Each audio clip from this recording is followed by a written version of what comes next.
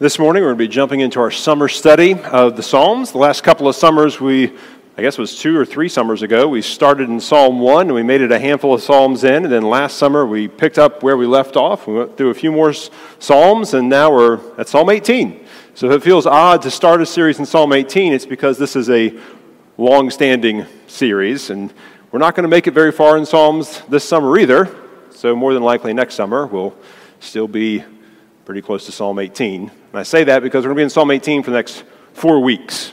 So breakneck speed. Let me go ahead and pray for us, and we'll focus our attention. Father, thanks for some time for us to gather around your word. We thank you for Psalm 18. We thank you for all the Psalms. And as we spend a chunk of time together looking at this Psalm, we pray that you will use the words that, Spirit, you gave to David to express what was going on in his heart, to be an encouragement for us and to help us and to give voice for us as well. We pray this, Jesus, in your name. Amen. Before we jump into our psalm this morning, I do want to just take a moment and say thanks for being here this morning. We love having a chance to worship together as a family. If this is your first time visiting with us, we thank you for being here on this holiday weekend. There's a QR code on one of the pages of your worship folder. You can scan that and just, if you don't mind, sending us a little bit of contact information. We'd love to reach out to you personally and just thank you for being here alongside us. And on your pew at the very end here, or very middle, I should say, the end of the pew towards the center aisle, there's a little black notebook. That's our worship register. We use that information to keep records for our denomination, but also helps our elders as we seek to shepherd this church family. We'd love for you to fill that out, pass it down for us. All right, so as we are going to look at Psalm 18, we're only going to be looking at the first 6 verses this morning.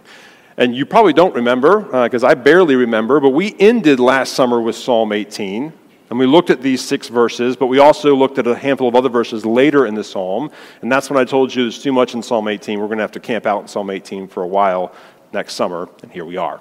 So we're going to start in verses 1 through 6, and then we will next week pick up and move a little further through Psalm 18, and so on and so forth for this month together. But let me go ahead first and read our text. Psalm 18, 1 through 6. David writes, "I love you, O Lord, my strength. The Lord is my rock and my fortress and my deliverer, my God, my rock in whom I take refuge, my shield and the horn of my salvation, my stronghold. I call upon the Lord who is worthy to be praised, and I'm saved from my enemies. The cords of death encompassed me. The torrents of destruction assailed me. The cords of Sheol entangled me. The snares of death confronted me. In my distress, I called upon the Lord. To my God I cried for help. From his temple he heard my voice, and my cry to him reached his ears." We're going to be talking about David's experience, and his experience in a sin-broken world as a sin-broken man, and the way he gives voice to it, and then also what he does as he starts feeling the tension of his own sinfulness and of the sinful brokenness in which he lives. Josh and I were at our General Assembly, which is the annual gathering of elders, pastors and elders from our denomination. It was held in the Detroit area. We were there last week. And one of the speakers was talking about an experience that he had had. He lives in Colorado, and he would hike to the top of Long's Peak, which I think is in Rocky Mountain National Park. It's one of the 14ers there, I think. And there's you go up on the top of that peak, and I've been to Rocky Mountain National Park, so I can confirm the weather changes there so fast. It is beautiful and sunny, and then it's hailing on you, and there's lightning. Like, it is a mess. And what can happen is you can be on top of one of these mountains, and when you're hiking up, the weather is beautiful. And as soon as you get there, it can change on a dime, and it can become very dangerous because you end up being on the highest point, for miles around, which lightning likes to find the highest point. And so on this particular trail, just down from the peak, there is a stone hut for hikers who find themselves up on the mountain when inclement weather comes in. If they need to go find shelter quickly, because you're above the tree line, you can go into this hut and you can wait out the storm. And so he was saying on multiple occasions, he'd been to the top of this peak, and on multiple occasions, they'd had to rush off the top and take shelter in this hut because the storm would come so quickly. What I want us to talk about this morning is how our lives are kind of like a distance hike, and we need places to find shelter. Like storms happen in our lives, storms of our own making, storms of other people's making, storms that other people didn't make but Satan made because he's trying to tear us down, attack us. Like we need places to find shelter. And so David here gives expression to the fact he knows where to find shelter on this long distance hike of his, on this journey of his life. And so first what I want us to do as we look at this is I want us to be honest about the context of life, and then I want us to, seeing the way that David expresses it, but then I also want us to see what David does in the midst of the storms of his life.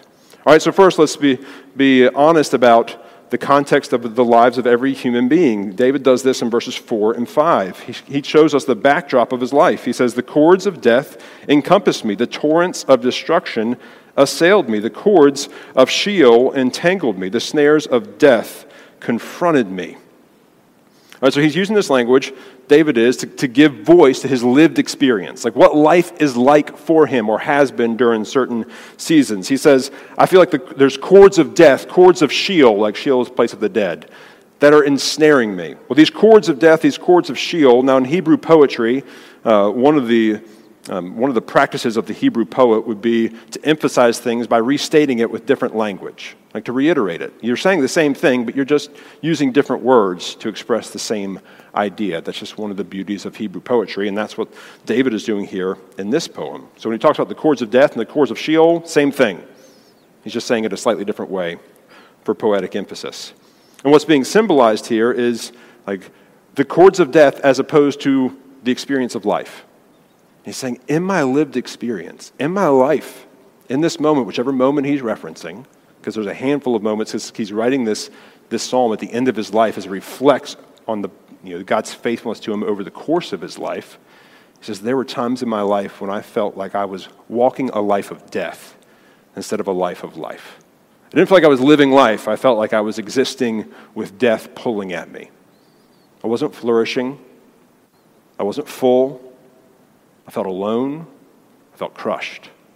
So that's the experience of these cords of death and of Sheol. They encompassed me. They entangled me, he says in verses 4 and 5. Essentially, he's given voice like, I felt surrounded. I felt hemmed in. I felt trapped in those moments, in those seasons even. That's what David was feeling. He said, there were seasons in my life when I felt like I was trapped in a living death. That's what it felt like to me. And he goes on and he says, the torrents of destruction assailed me. Like the torrents of destruction, that's the imagery of a storm, like being battered by a storm. This imagery likens his experience to being caught in a fierce storm. Like I felt like I was a ship in a storm at different seasons in my life. That's what David is expressing here. I had a chance this past week to take a little solo trip, little retreat up to northern Michigan, and I was in a little town called Frankfort, which is tiny. But it's right on Lake Michigan, and it has like a bay that opens up to this lake, which is a big marina. It has 2 lighthouses, it has 2 concrete piers that go out into Lake Michigan. And I'd never been to the Great Lakes, and I just assumed the Great Lakes were big lakes. It's a little bit like small seas. That's what it's like, less than lakes. And there was a lot of wind. By the way, I know it was like 100-something here. Like I needed a jacket there, and I didn't take one. Like it was cold up in Michigan. And the storms that were coming through from the Wisconsin side of Lake Michigan were bringing waves that were crashing over these concrete piers that would take you out to these lighthouses. And I walked out the first day. I walked out to one of the lighthouses. It was beautiful. And the next day I was going to walk out to the other one. And I realized, well, with all this water that's washing over it, it's probably not wise. And then I saw a sign posted. And it was a sign that was posted by an organization that was founded by a family whose 15-year-old son had gone out on one of these concrete piers during a storm and gotten washed off the pier and drowned. And it's happened multiple times in that community. Because the storms, people don't respect the storm. They're just like, oh man, it looks so beautiful with it. And it did. It looked beautiful as the waves were just crashing over. I was reading one story about this town, and there was a family that went out, these young kids, and one of their older siblings went out onto that same concrete pier. They got washed off. They were rescued. But they just thought it would be fun, kind of like a water park, like a splash pad, to have those waves wash over them. It's not like that. And David's telling us like there are seasons in his life that he would describe as being crushed by storm waves. And then he says, there are snares of death that have confronted me. The difference between like a torrent and a snare, he's giving us two very unique perspectives. He's like, sometimes I just felt like life was just churning. And then sometimes I felt like somebody laid a trap for me. And there are seasons of life when you feel like you're being snared, like someone's laying a trap for you. Now, David's Spirit-inspired expression here, like it gives us actually, hopefully, some hope and some words to use. Like if your lived experience feels at times like this, when your life feels like it's a churning storm, or like someone's trying to trap you, or like you're just living out a bleak existence, you're not alone. David's letting us know like that is going to be seasons of our life as we live in a sin-broken world. The question isn't, will that happen to us? The question is, what do we do when that's the season that we're walking through? And one of the things I want us to feel empowered to do is to express it and to say it. Like you and I do not have to fake it. We do not have to pretend like life isn't sometimes a storm. We don't have to pretend like sometimes we feel snared, we feel crushed. We can actually express it. Like when you and I are unwilling to speak it, when we're unwilling to share it, when we're unwilling to acknowledge it, on some level I think we think we're being really spiritual by not doing that.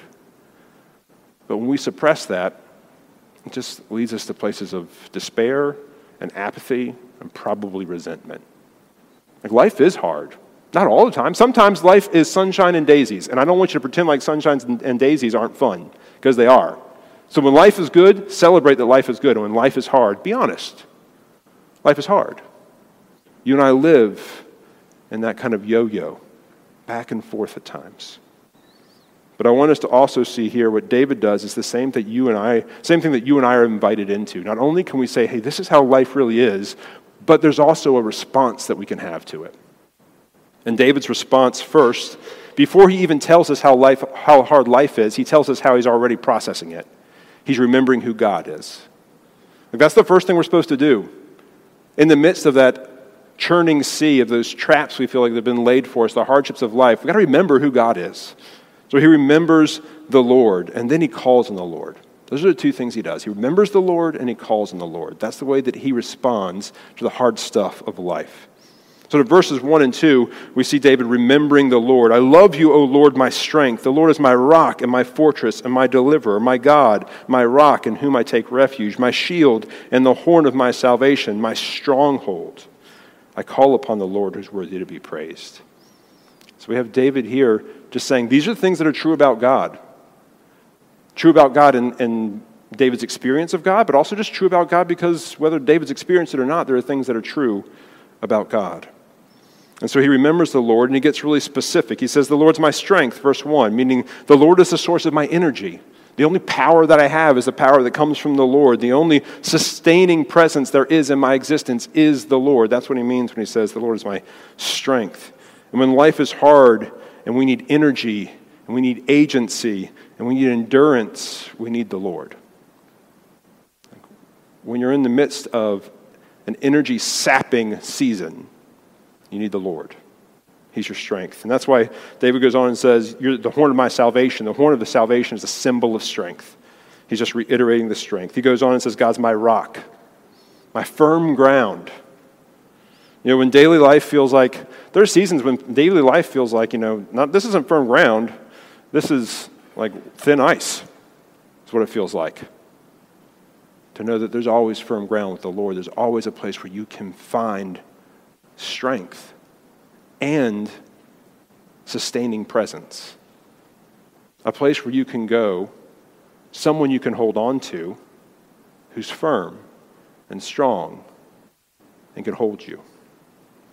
Then he goes on and says, the Lord is my fortress, verse 2, my stronghold, verse 2, my shield, verse 2. These are all pictures of safety from attack.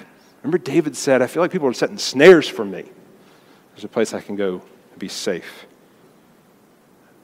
You and I are going to need this, and at times we're going to feel like we're under attack. And the truth is we are under attack. I was reading a book just yesterday talking about hey, let's be honest, Satan really wants to hurt you.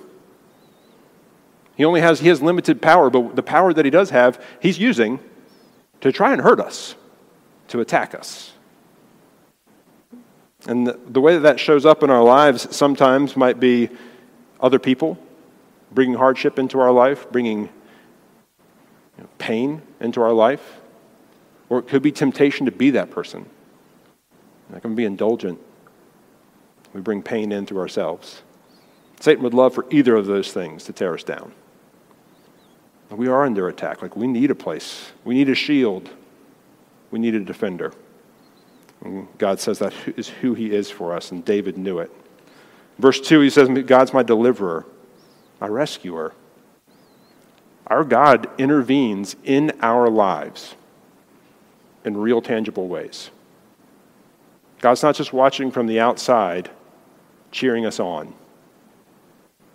That's the beauty of the incarnation, right? That's what we're celebrating every Christmas. Emmanuel, God with us. God traveled with his people in the desert. God wanted his people to have his presence in their midst. He sent the Spirit at Pentecost. Like, we have a God who's intimately involved in our actual lives. David finds that to be deliverance. My God is a refuge for me as well, he says in verse 2, a place of safety, a place of rest. We're finite beings. Like, sometimes the most spiritual thing you and I can do is rest. And the only place you and I are going to find rest when everything else is churning is with the Lord. I have these two pictures in my mind as I was studying this week. And one is of Paul when he's telling the captain of the ship, hey, we should probably not leave this haven, Fair Havens, where we are, to try and go any further on our trip to Rome, because it's going to be bad for us. We should stay here. Now, it wasn't a great place to stay. It was called Fair Havens, but no one ever stayed there because you actually were open to too much of the sea. But it was better to stay there than to leave and to go. They leave, they go, they get shipwrecked on Malta. That's what happens. But then we have the picture of Jesus in the boat when the storm comes. And he's asleep on the boat, secure. Like, for us, we need that security that in the midst of the storm, we have Jesus. Now, as we think about what not Paul, I'm talking about Paul, but this is David. What David is expressing here about God, he's like, I remember these things. I have been remembering these things about God. I know them to be true. For me. That's what he's saying. It's his poem. It's his psalm. Do you and I know these things to be true for us? Because what you and I know, what we believe about God, it shapes the way we process our life, and it shapes how we respond when things are hard. If we don't actually believe that God is our strength, if we don't believe that we find refuge with him, if we don't believe that he's a fortress for us, that he's a rock for us, that he's a deliverer for us, if we don't believe these things, we're not going to look to him and run to him to experience these things. One of my favorite Paul Tripp quotes was from an interview he was giving. He said, "No one's more influential in your life than you are because no one talks to you more than you do. And that conversation is deeply theological, paradigmatic, motivational. You're always living out of some form of some kind of gospel. You and I are always telling ourselves what to believe. We're always preaching to ourselves." And here here David shows us what he's preaching to himself and what he has been preaching to himself over the arc of his life. These truths about God. And so what are you and I remembering or forgetting to remember in the hard seasons of our life? Like, if you're in a hard season right now, what are you believing about God? What's the conversation that you're having with yourself about God? Is it that he's one you can find refuge with? That he's one who actually will intervene in what's going on in your life? Or are you telling yourselves lies about God? Or just ignoring him? Is the conversation that you're having not intersecting with him at all? Sometimes we remember how he's shown up in our stories. Sometimes we just remember the way that he promises to show up. Sometimes in the midst of our story, it can shroud. We can forget all the ways that he's been faithful to us. In those moments, we have to remember what's true is not what we feel, but what he said, who he said that he is. And David declares it for us here. But we also need to be good self-historians. Like our personal stories, if you're a follower of Jesus, you can say the same things that David says. God has shown up in these ways for us. You and I may not be great at recording it and remembering it, but he has. You and I need to be good historians of our own story. so that we can remember these things. And share it with other people. That can be really helpful. Like the more you share your story with other people, the more they can remind you of things that are true when you forget it, because you get tunnel vision. And then I want us to see here that when David remembers about God, that God is all of these wonderful things, all of these sustaining realities, he then pivots and he calls on God. Why would you not call on someone who's strong for you? Why would you not call on someone who's a fortress for you? Why wouldn't you call on someone who's a refuge for you? Of course we will. We go to those people. I mean, functionally, there are men and women in our lives that are not God, but have shown up for us in strong ways and in powerful ways and in sustaining ways, and we go to those people. We're drawn to those people. The more we understand those realities about God, the more the most natural response in the midst of storms and hardships and snares is going to be to call out to him. And that's what happens in verses 3 and verse 6. David says, I call upon the Lord who's worthy to be praised, and I'm saved from my enemies. Verse 6, in my distress, I called upon the Lord. To my God I cried for help. And from his temple he heard my voice. My cry to him reached his ears. Verse 3, in the beginning of verse 6, God lets us know, hey, when should we cry out to the Lord? When should we call on him? Anytime. He's worthy. He's worthy of our praise. He's worthy of our conversation. He's worthy of our attention. He's worthy of us voicing to him at any given time. All the time even. Especially in our distress. Because there in verse 6, David says, when I was in distress, I called to him. Let's just be nuts and bolts for a minute. What's it look like to call upon the Lord? Like functionally, what's that look like? Well, obviously it's to praise him. Like that's one of the ways we call upon him. We praise him. That's what David says. He's worthy of praise. But we also express our needs to him. We share anxieties with him. We share our questions with him. We share our confusion with him. We have legitimate, honest friendship conversation with him. I mean, think about, how do you talk to people that you know love you? How does your conversation with someone that you know loves you, what does that conversation look like?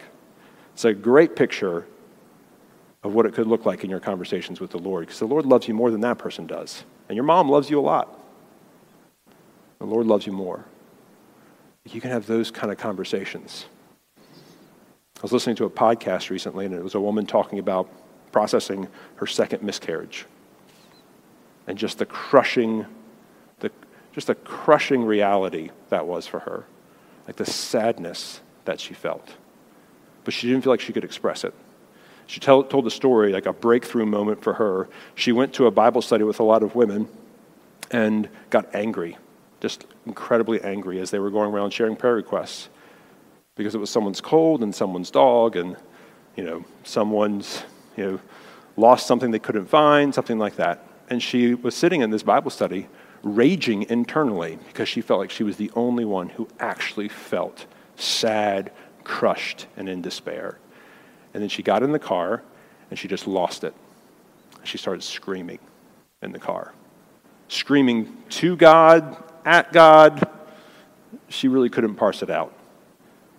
And she said on the other side of that, which apparently was like a 15, 20-minute drive of nonstop screaming, which is a lot, there was a peace waiting for her on the other side of it. Because she doesn't have to hold those things in. She has someone that's safe to share all of her hurt, all of her pain. And she did. And so she's told her story. She says, that's a breakthrough for me. That was a breakthrough point. Because I was still sad, but it wasn't bottled up inside of me. You and I have someone that we can call on when we want to scream and cry. We also have someone we can call on when we want to laugh and celebrate. Like calling upon the Lord is like calling up someone you know loves you, who will be there for you when it's hard and who will celebrate with you when it's not. That's what it means to call upon the Lord. And I love what David says in verse 6. He says, from his temple he heard my voice, and my cry to him reached his ears. He hears you. Every time he hears you. He heard David, he hears me, he hears you. What would be the point to cry out to him if he didn't? There is a calm that comes from knowing that someone can hear you. If you've ever seen any of those news stories when and these are just terrible, like when a child falls down a well, or a deep hole or something like that, there are always rescuers who are gathered around. But one of those rescuers is almost always just talking to the child. Because knowing that you're heard will calm you. Knowing that someone knows where you are and what's going on with you will calm you. Like for you and me to know that whatever the storm is that we're in, whatever the hardship is, when we cry out to him, he hears us. And you know what's great is even when we don't cry out to him, he still knows. That doesn't bring you and me a lot of felt experience of calm, but it's still true. We get that felt experience of the calming when we actually know that when we say things, he hears those things. He hears us. And so I want to encourage you, just in closing this morning, David tells us life is hard sometimes. And if you read about David's life, it was hard. And a lot of that was his own fault. Not all of it, but a chunk of it for sure. Life is hard. And there will be seasons. You may be in one, you may be about to get into one, you may have just come out of one. There are seasons of life that are incredibly hard. And God wants us to know he's for us. He is our strength. He's the one who's our refuge. He's the one who will come alongside us. He's the one that will sustain us. He's the one who actually loves us and promises that he'll always be there for us. Which means if you haven't been calling out to him, you have every reason to start today. Have a conversation with him. If things are sunshine and daisies for you today, awesome. Talk to him about that. Celebrate it. If this is a really hard season, be honest about that too. Our reaction, our engagement, our response when we're in the midst of storms has got to be to call out to the Lord. Because that's where we will find what our hearts are desperately, desperately searching for.